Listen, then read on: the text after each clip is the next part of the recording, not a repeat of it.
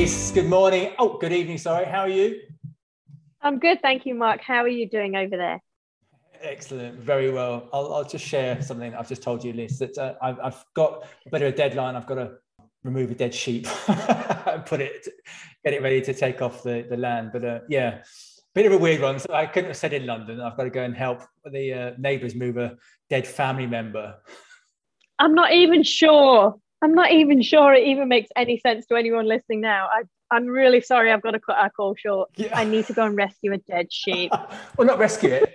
It's dead already. So it doesn't need rescuing. It just needs removing. But anyway, more to the point, how are you, Lise? What have you been up to? What have you been doing the last few weeks? I'm doing really well, thanks, Mark. And you will know, because we were chatting before this call, that at the end of this week, I'm going on holiday. So I'm in excited holiday mode, finally, to go and have some fun.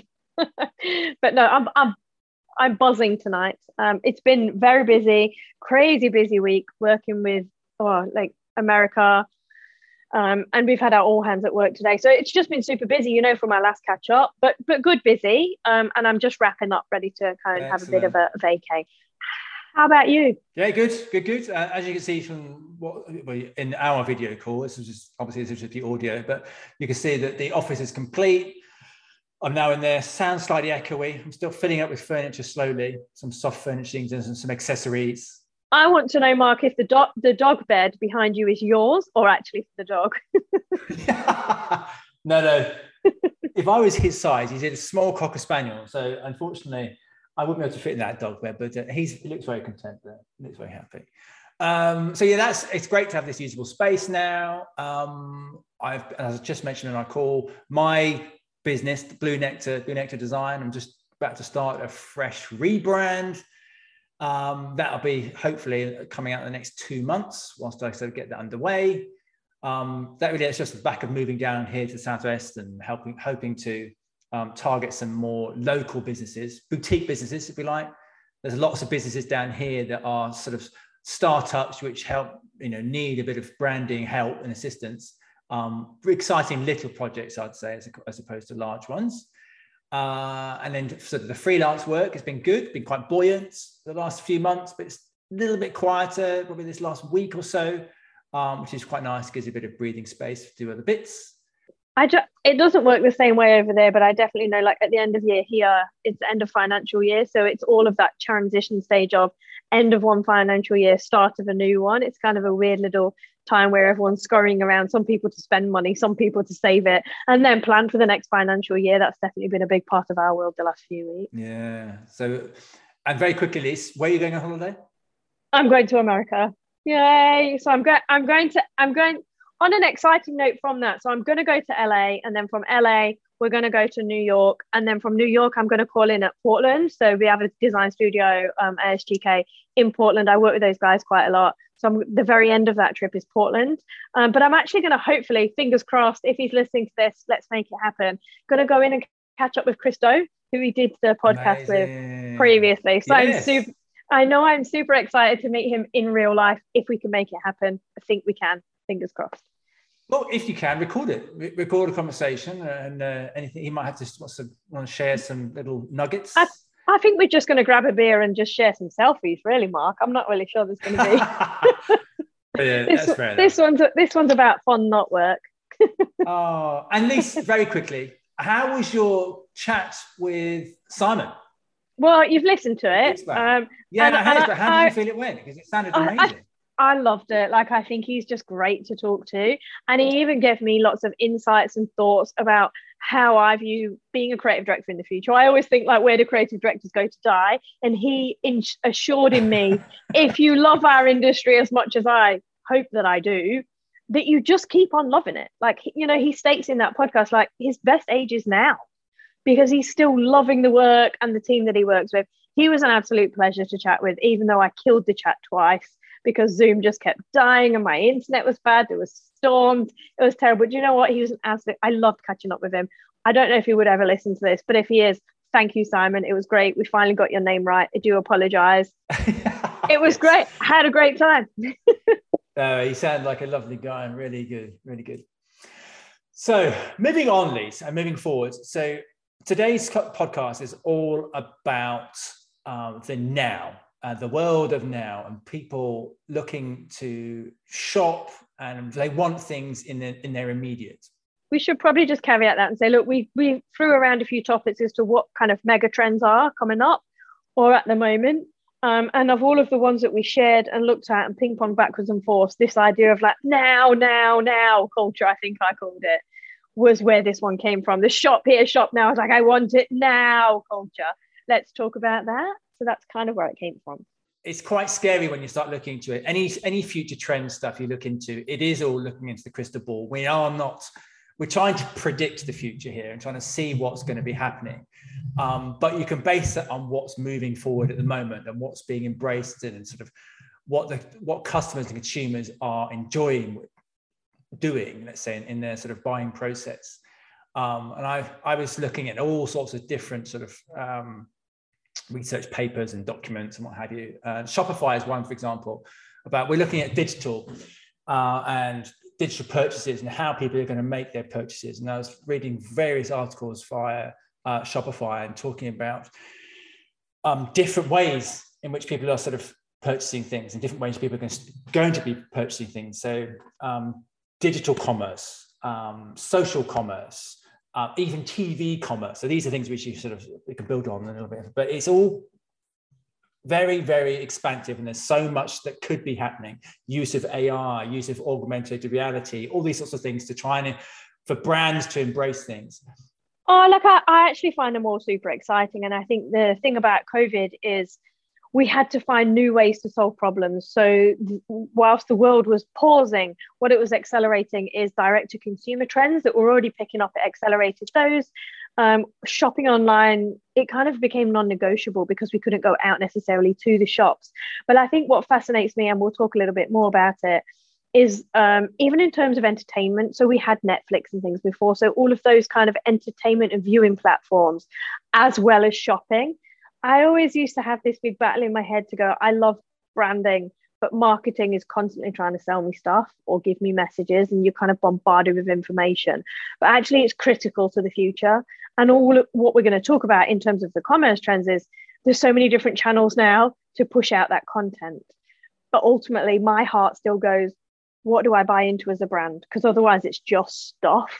So I have this huge fight because I'm a minimalist and I don't buy stuff. I do buy into certain brands. How do you kind of nurture that as someone who's just producing content? That's just more and more and more content. These trends that we're looking at and what we're talking about, shop here, shop now, it's more stuff, more and more and more. Where does it stop? Like, where do we take it? Like, it's so many opportunities. How do we rein it in? Do we need to rein it in? I think it's just a fascinating space to be playing in. And I know, like, I spent this morning talking to a client about our content marketing packages. So it's not necessarily, and for them, it was taking their brand and then looking at the this omni-channel that we use at the moment to go, what channels are most relevant and how do we produce consistent content for you? Let's talk about digital shopping. Well, I know it's very difficult to know where to start with this particular subject, like with all these trends, because we're trying to predict something which we don't know whether it's going to how it's going to happen. But I think for the biggest thing is the marketeers and the brands who are trying to sell themselves is what can they do? What's holding them back at the moment? The things that are sort of starting to limit them is, which is quite interesting, is when brands want to sell something, they need to have numbers, need to have data to be able to understand, right, what works for them, what doesn't work. People are now getting really hacked off with the idea of, let's say, cookies, for example, on their websites. And every time you log on a website, you said, we're going to capture this, capture that. And most people say decline all. I don't want any of this.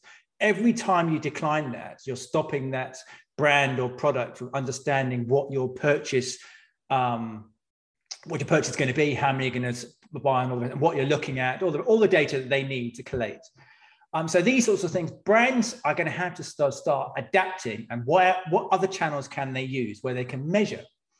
So I think ultimately what I'm suggesting is brands need to constantly experiment to see what's going to work for them. And they're starting to understand now the digital space, i.e. selling directly via websites, may not necessarily be the way forward. They've got to try how else can we sell where we don't necessarily rely on these cookies and things that the people are trying to stop using.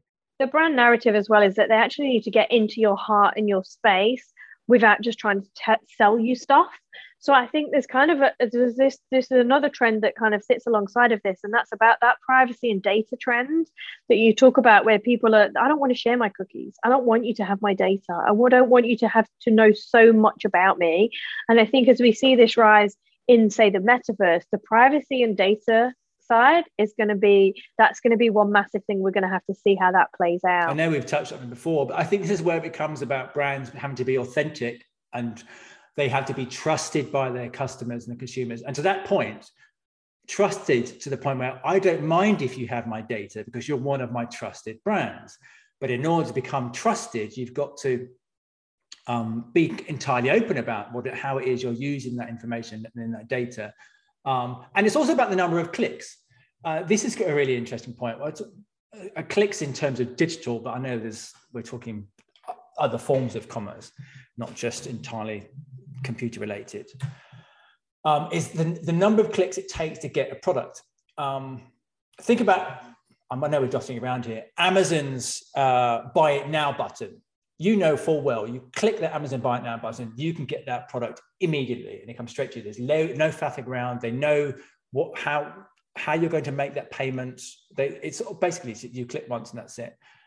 Every other route to purchase in Amazon or any other buying platform is you have to go through a number of different stages, which in turn, I think, turns people off. People want things easy, and you said they want it now. They want that one-click button. And who do they trust to have that one-click button? It's the authentic brands who actually are relating themselves to their customers. And how do you think that lives then, Mark? So you are still, and these like, especially with direct-to-consumer, there was a massive rise in direct-to-consumer products. Where perhaps they'd never even heard of the brand, and they would use Instagram to have their shop or Shopify or things like that. They would pop up in your world and sell to you. There's always going to be a ream of consumers that just want to buy stuff.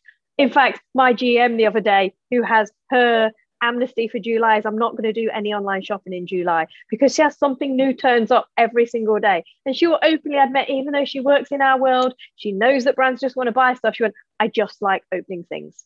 So there's always going to be, and I think COVID kind of accelerated those trends as well, because you could have more things or anything that you want. You didn't need to shop anymore. You can just order it online. And there's constant stimulation to consume things. And I mean, that's just the shopping side of things, to consume anything, really. I know we've kind of got that a bit later down, so I won't talk about it too soon. But I think the different types of channels now that we're seeing it on, it's just fascinating. And it's just, if you have an idea, you can get it out there and sell it somehow. Which is something, there's something to said about that speed and about your GM who likes to receive stuff, but almost, I bet full well that she wants to click that button one day and have it either sent to her that day or the following day. Any more longer than that, as long as something's arriving at every day, she's fine. It doesn't matter if she ordered it 4 days ago. It's just the days where nothing turns up that it's a slight disappointment. But you're right. The pandemic and the lockdowns that everyone sort of globally, the world over, had to go through has meant that people become used to this, and they become used to. I mean, for example, we hadn't, as a family, we hadn't really used food delivery services. So supermarkets delivering to us directly. We didn't need to. Moving out to the country, it becomes more of a necessity because you don't always, with a young family and both of us working, being able to go out to the supermarket isn't necessarily always easy as it would be normally. But then with lockdown happening, we thought, well, we started to experiment, and now we get a delivery twice a week. And it's just become the norm. And you know that, okay, if you use them as often as that, for example, you don't pay a delivery price. Then you start to weigh up, okay, well, it makes more sense. Why don't I just do this everything online? Then you've got the Amazon guy coming as well. So there's constantly people turning up at the door with deliveries. Unfortunately, nothing exciting. I'm sure your GM is ordering far more exciting stuff than your pasta and your chicken coming in, or in my case, properly. Well, I don't know. There was a meat slicer in the studio last week because someone gave her a ham. So it's just an excuse to shop, I guess. And the interesting thing, and I guess, look, the opportunity for brands, based on what you say, is if you previously used to go to the store and do shopping, you walk past things on shelf. But when you're online shopping, again, it will store the algorithm. Hi, Mark, this is your basket from last time. Do you want the same items? We notice you like this. Do you want to try this? So that's a secondary layer of being able to sell things to you.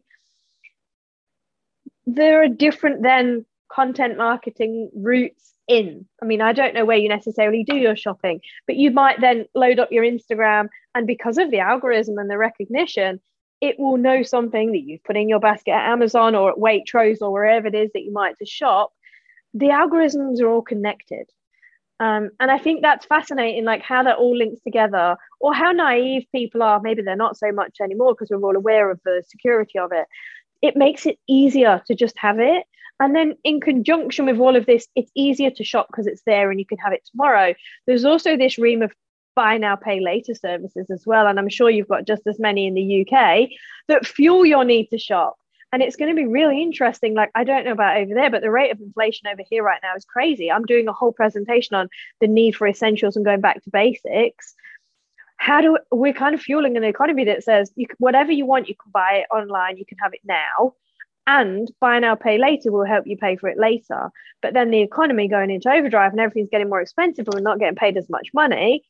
Where do we go in the next 2 years? There's a degree of financial discipline that people need to really grip.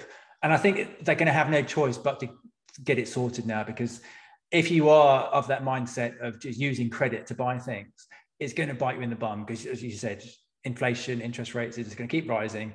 And if you're buying stuff now to pay later, the amount you're paying later is going to be in excess of probably what you even dreamed of. So I've always been one personally, just if you can't afford it, you can't buy it, don't buy it. And I'm sure you're the same. And it might be a generational thing, or I know my dad used to sort of say it to me a lot, and I'm sure your mum and dad would have said the same. I think it's very much about how you've been brought up or the habits you've been taught around money and things like that. Like, I don't necessarily think it's a age or generation thing, but it's definitely, I know people also kind of around our age that would go, well, like they used to have the lay-by or whatever it was, where they'd order from catalogs and pay for it later. So I think it really depends. Like, my mum always taught me, as seemingly your family did, earn it, then you can have it. And it means more for it. Like, I still think even now, if someone goes, oh, you could buy them headphones, like Afterpay it, buy it, like you can have them now. And like, why do you need to wait for it? And you go like, no, like I don't really need it now. I'm really good at rationalizing, because I don't like having stuff either, unless I really need it. So I'm really good at it, but I'm very conscious of the people around me who aren't. And I'm expecting us to see, I returned to our conversation a year and a half ago about when we didn't know anything about fintech. And someone asked me the other day about Mozo Bank. And I think from memory, they were one of the banks that educated you. You know, the one that, do you remember when it sent you a text where Monzo Bank, where when you order something and it's late at night, it sends you a text the next morning before the transaction goes through to go, are you sure you want to buy this? So I think it creates, like, can you remember when we used to talk about it and go, like, it recognizes that people shop when they're stressed or in certain circumstances, when they're drunk, late at night, when they're bored. And so it makes you think twice before you do it. So I'm expecting there to be more of those kind of banks, definitely with the economic downturn right now. There's a great opportunity for those kind of things. Are there also, from a opportunity point of view, from online shopping stores, are there ones that, as we see it for sustainability, buy us and then you can refill us? So you're longer term saving money by buying into us at the first, but they're using some of those sustainability messages to tap into the kind of the Shopify mindset. So I think it's a really exciting space to kind of see how it unravels, and the messaging is going to be critical for all of these brands. So where do you think, moving forward then, which do you think, of all the platforms we've spoken about so far, which do you think is going to be adopted by the brands for the most part? Because obviously brands are playing this juggling act of what they should be using. Do influencers get used? Should they be being used? You know, those sorts of questions, and how they get used in social platforms, social media platforms.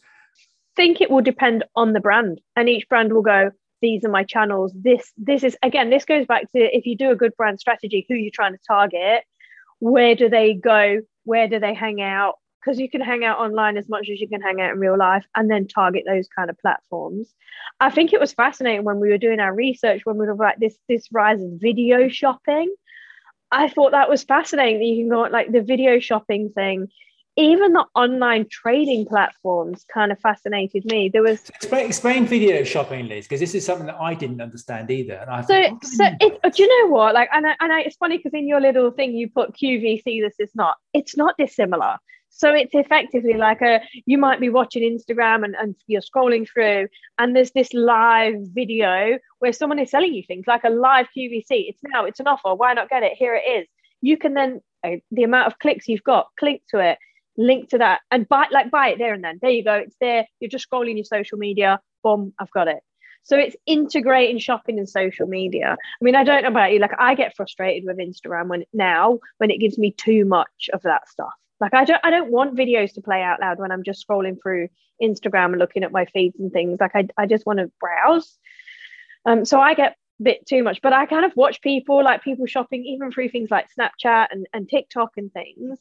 It fascinates me how people consume that media and how that then drives them to buy through it. So yeah, video shopping is very much, it's like QVC for now. So, yeah, but the way I understood it, I think there's lots of different sort of iterations or versions of this sort of TV connected TV shopping. The way I was sort of seeing it as another subject we can chat about is subscription models to things, but streaming services that have, let's say they're televising a program, Love Island, which is one of your favorites, obviously, Mark. Yeah, exactly. But I was reading about how that programs like Love Island, if one of the people on their program is wearing a particular item of clothing, a QR code or something pops up on the screen, the user can then scan that quickly and make that purchase of that item of clothing straight away throughout that process. And another way of that data being captured, obviously, they know when that QR code is being shown, the brand does it is, and then that can be shared, where it came from, and whether that sort of platform for using them to sell was of any good to them. So that's the way I understood it. And I think they're maybe not necessarily QR codes. It could be something else. That sounds quite sort of archaic, almost scanning on TV with the QR code. It might be something a bit more interactive. It doesn't now though, does it? Because we're all kind of, it's seen the rise of the QR code and stuff again. But it's also so if it wasn't on a television, say, and it was on your own personal social, that might pop up relative to what you look at. So you might get someone advertising and it's through, and there's a Sephora or a whatever it is, I don't know, a Nike piece that they're wearing. And then to your point, you can go, I want to buy that Nike piece. But it might come up in an integrated way. So it's a bit of a blurred line, isn't it? To your point, to go, actually, what you don't unpack is like they've probably been paid to wear that item to encourage you to buy it because they're wearing that item. Whereas you just go through and go, oh, wow, cool. Justin Bieber's wearing that. I want to buy that item, scan it, buy it. So there's lots of that background research. I think consumers are pretty savvy, but I'm thinking what brands need to be doing. How can they sort of, what should they be doing? And I think investing in influencers, even though a lot of people are saying they shouldn't be doing it, they're going to have no choice. Influence are still and will be very important, certainly in these sort of moving forward, these future platforms for sales. They're going to become something for which brands would need to actually sort of maintain their budgets for. I don't think that the influencer isn't dead. I think the other thing as well, where I sort of touched on as well, is subscription models. The subscription model for almost everything. That's for brands to keep customers interested, consumers, they'll need to have that investment from their consumer. And I think one of the good things about subscription models in terms of shopping, and shopping doesn't necessarily need to mean you get stuff. But I think one of the great things about COVID is the rise in subscription of education. So I think it's become a lot easier to educate yourself online through subscription models, whether you have, what's the name of the, look, we talk about Chris Do in the future. You're more able to learn design or you may not have the degree certificate, but you can learn as much as you want to learn now. It makes education more accessible through the way that we've kind of brought to learn it online. You don't have to afford to go to a posh university or a posh school or whatever it is. If you are keen to learn and you have it's a much more accessible content now. So I think that kind of subscription models, I'm trying to think of a learning platform where there's literally every kind of course you ever might think of. I will think of it by the end of the podcast. No, I will think of it by the Udemy courses. There you go. Clicks into my head. So Udemy, Udemy, the online learning courses, you can learn anything. There'll be courses for everything. So I think that those kind of models, to your point, to a subscription model, allows people who perhaps didn't have access to these things before that can. But it also means you can do it now. So Gary Vee always talks about, if you're keen to learn something, it used to be years ago, like, oh, I can't do it until I've done this because it's not available to me. Everything is available to you. So people have no excuses not to learn, or not to not to have things, even because they're like, well, if you really want it, like whether it's shopping or it's education, it's there, you can have it. I was just reading some of my notes from yesterday and looking at the impact of what this is happening now to the consumers and to brands about this now atmosphere around sort of purchasing. What do you think it's going to mean for the average high street now? Because I don't know if Sydney's the same, but in the UK, I've seen some really dreadful pictures of town centres and city centres where you've got all these retail outlets boarded up. No one wants that space. Retailers don't want the space. Councils won't allow people to convert those to houses and what have you. So it's basically wasted space right now, and people can't invest. The rents are too high. So brands are having to sort of, work from home for the most part, if you know what I mean. So would you agree, Lise, that it's really suffering? Absolutely. Like, I saw it when I was in England, like the amount of empty spaces, even in Nottingham, like, the city centre, and you go, like, remember the city centre, like all of this has changed and it's different. And it's definitely here in Sydney, like some of the bigger spaces, even in the city centre, that they were there before and they're just gone. Like, you'll remember, Mark, when you lived and worked in North Sydney, there was Greenwood Shopping Centre. All of the shops in there are gone because they don't need to be there. The only thing it's driving is a rise in things like eating outlets or kind of very unique experiences. So there's random things popping up in spaces that were previously shops. Here in Sydney, we've now got like a UFC fighting gym right next to Town Hall that was previously a massive, I think it was an ice cream or something like that shop. So people are looking around the world to go, all right, what experiences can I bring that are authentic and unique? Escape rooms, kind of people buy into doing things rather than buying stuff. So they can buy stuff online, but they have to go to a specific place to experience things. It'd be interesting with the metaverse and how that takes off, because that will ultimately be a place you can go to have experiences. So then maybe you won't need the physical experiences anymore of that either. So will everything eventually fuse together, and like, what will all the shops become? Because they were shops, now they're experiences of some sort that are authentic and unique. If that enters the metaverse, I think we're a long way off from that, everything entering that. But like, what does that look like? What does that look like in the future? It definitely, like, of course, high streets fail, like, struggling. But then, so the landscape is quite literally changing in that respect. So it's a really exciting. It's a really exciting point where, but when I agree, it is exciting to see where it's going to go, but sad to the point where that these historical shopping streets and roads throughout the world, which were notoriously busy with sort of the buzz of what was happening around it and the sales and the what have you. At some point, it's all going to perhaps sort of die down somewhat, and that landscape will change entirely. Yeah, it's exciting and sad at the same time. It is, and I think some of our challenges as branders or as people who work on that is to retain some of that heritage. How do we grab hold of those people or those brands and those kind of, there's a massive trend at the moment for localization and supporting community and those kind of things. How do we as brand people drive some of that? How do we help those guys stand their ground, I suppose, and make them the places to go to? Or, even if it's a brand or a store, like a heritage store, I can't think of a particular brand right now. I think of the ones that you grew up with, the things like C&A and stuff. But like, how do you retain, how do you retain those? There's a lot of that happens through collaboration and stuff.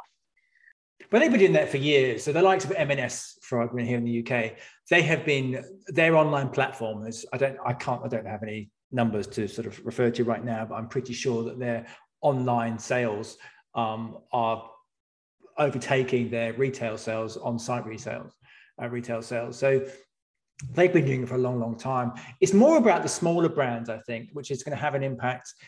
I mean, there's a lot of, in these empty spaces now, there's a lot of pop-up brands coming up, pop-up stands, pop-up shops, where sort of people are sort of launching their products into the market. But it's where they go beyond that. You can't just keep having pop-up shops.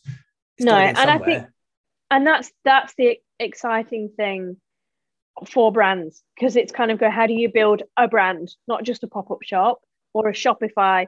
I've got a product, I want to sell it. Where do you go beyond that? Because you need to, there's so many now, anyone can launch and sell anything and produce anything. How do you stand out from the crowd? Because the crowd's getting bigger, and everyone has to work on that. Everyone has to enter the digital space. It's not going backwards. Like, you need to just figure out your channels and just launch into them.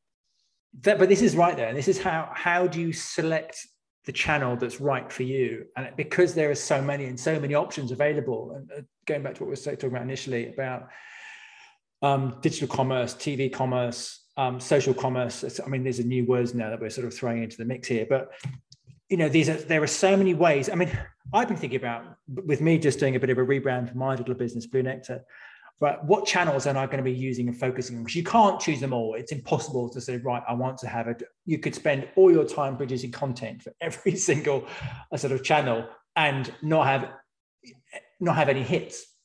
You've got to choose the ones that are going to be right for you. And I think with so many options coming into the fray right now, knowing which one to work at and look at is, it's daunting, I guess.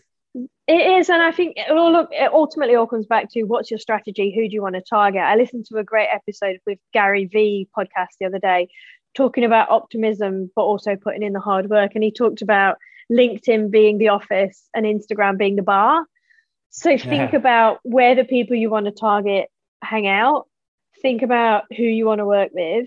And he talked about people who put content on Instagram. What's the content for? Because normally, if you have a product to sell, think about the people who use Instagram. What do they use it for? Is this your market? And I know, like, there's a really good, I'm going to point you, this is like a tip for you as well now. So if you go to Martin Neumeier's website, I've talked about him previously on the podcast, and he talks about the brand gap and that kind of stuff. He has some great tools that talks about your verticals and all of the different touch points you can use, and then which kind of arrow points they tend to, whether they're kind of superficial or deeper depth.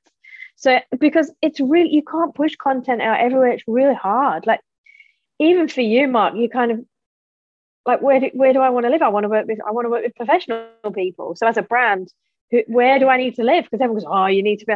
We get it. Like, clients like, I need to be on Facebook. Do you need to be on Facebook? What do you sell? What do you sell? Where do the people you want to sell to hang out? Oh, but everyone I know is on Facebook. Oh, like, yeah, but as a brand, do you need to live there? Who are you targeting? It might be, job seekers or something. They don't necessarily be on Facebook. Yeah, and also it comes back to the language you're using and tone of voice. Each of these platforms has a different way in which they sell, and also the target groups as well. So your Instagram, which is going to be, I mean, this is old stuff, old knowledge now, but they each need a different approach. You can't, and I've done it in the past, and I've made that mistake of using the same post and putting on all these platforms and hoping it's going to reach this, a massive number of people. It doesn't. Instagram is primarily about, it's becoming more of a video platform now, should I say, than anything else. TikTok is becoming a huge part of people's I think TikTok, army, if you like.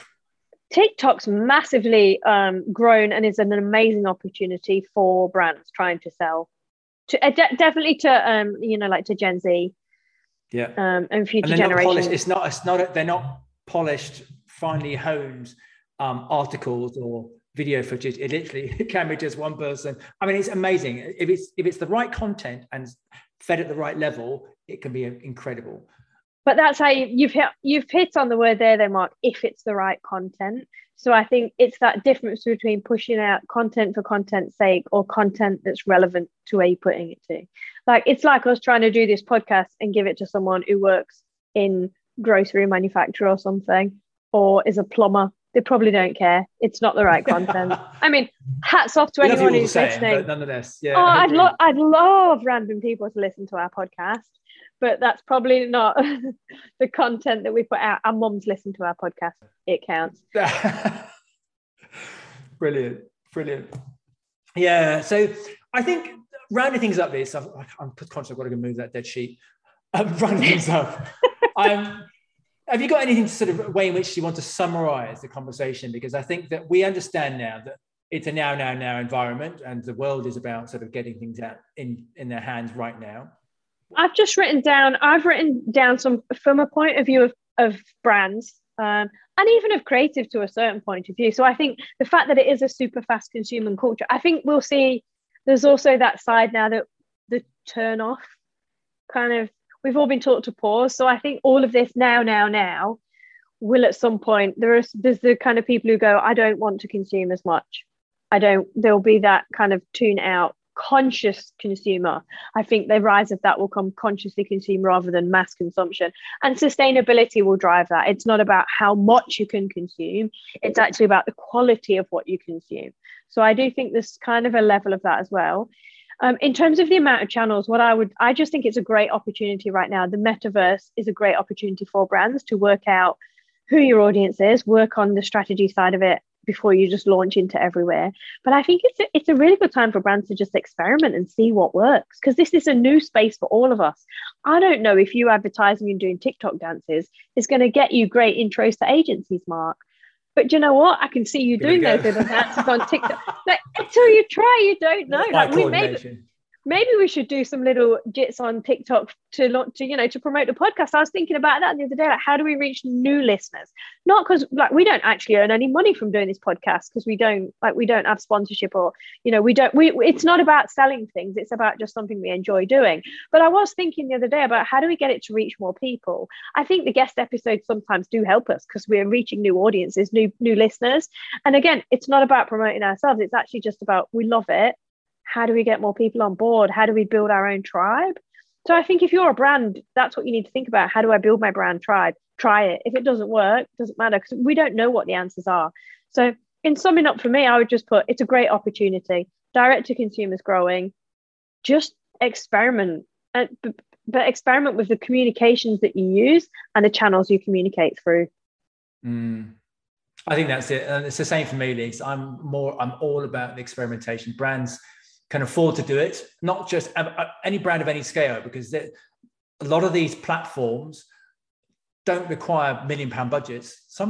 Most of them are free, in fact, should we say. And you'll find that most consumers probably enjoy the content which has been produced, because people are open to, here's an example, perfect example. Just before the pandemic hit, when people were starting to film from home, working from home, you had the news articles being posted via iPhones and from iPhones, and the quality of recordings of stuff that we were used to dropped dramatically. Consumers became used to that, and they know now that things can be lo-fi, yet you're still receiving a good quality portion of content. It might just look bad quality. So people know that us doing this podcast now, it's done on a shoestring. We don't use it. It's not expensive to produce. In fact, it's free to produce. We're doing it for free. It's not to me, it's about sharing opinions, asking people's opinions and learning from it. And then, I'd like to think that we're sharing knowledge, sharing information, and hopefully we get that shared information and knowledge back, Yep. And I think and you'd be surprised at what people are interested in. So even from doing our research for this, I discovered that platform called Whatnot, which is a live trading platform. Fascinating that people want to almost, and I was talking to someone earlier about how you can open, collectible cards and stuff. You can go, I'm going to watch this live trading platform, watch someone open that card, I can pay and I can have that. I will buy that card. So it's live trading via video. And so you'd be fascinated by what content people are interested to consume. So just try it. Like, you think no one's interested in what you have to say, you'd be surprised. Or what you have to set, or what you have to sell, or people listen to us, Mark. You'd be surprised what people are into. So I think, but we're not selling anything. We're not selling anything. No, we're not. I'll quickly round at my end here, but it's saying that my 2-year-old, 3-year-old son is on YouTube watching various different funny little cartoons and stuff that he finds via YouTube, just little windows that come up and clicks. are people putting out lots of this video content, and they are selling products subtly within their own content, but it's very lo-fi, and yet my 3-year-old is happily sort of searching through his, and he's being exposed to this sort of marketing input. Right? It's scary and fascinating at the same time. But these are being produced by people who aren't doing it for money. They're just doing it as in they're not doing it on big production costs, but they're able to get out there and market themselves. And it's working for them. I think it's fair to say that, especially after the back of a pandemic, some people just want a voice. And I think, there's always someone out there to listen. So I think it's a fascinating time. But some of the stuff from doing our research just fascinates me, the amount of different platforms. I mean, we work in it every day, the content packages I put together from a work point of view, even just the ability of what we have right now, like in our photography studio, we can shoot still images, but then we can use those still images to create separate, consistent, flexible brand assets, we call them, that produces moving content from something that's still. So I think all of the rise of media and digital allows us to do things we've never used before. And some of that is AI kind of forced, but it's producing consistent content that then can be pushed out to different platforms. Like almost one singular thing becomes spread across different kind of uses, but it needs to be flexed within the use to make it relevant to the platform it's used on, which is kind of our and whole financially viable. It has to be flexible. You have to be right. Can I use this across multi-platforms? If not, you're investing too much in one area potentially. Yeah. So, being flexible and being able to experiment. I think that's probably my sum up. But Lise, this has been amazing. I'm now going to go move a dead animal. Yeah, awesome holiday, Lise. Enjoy it, and we'll catch you. Thank you very much. Good luck with the sheep.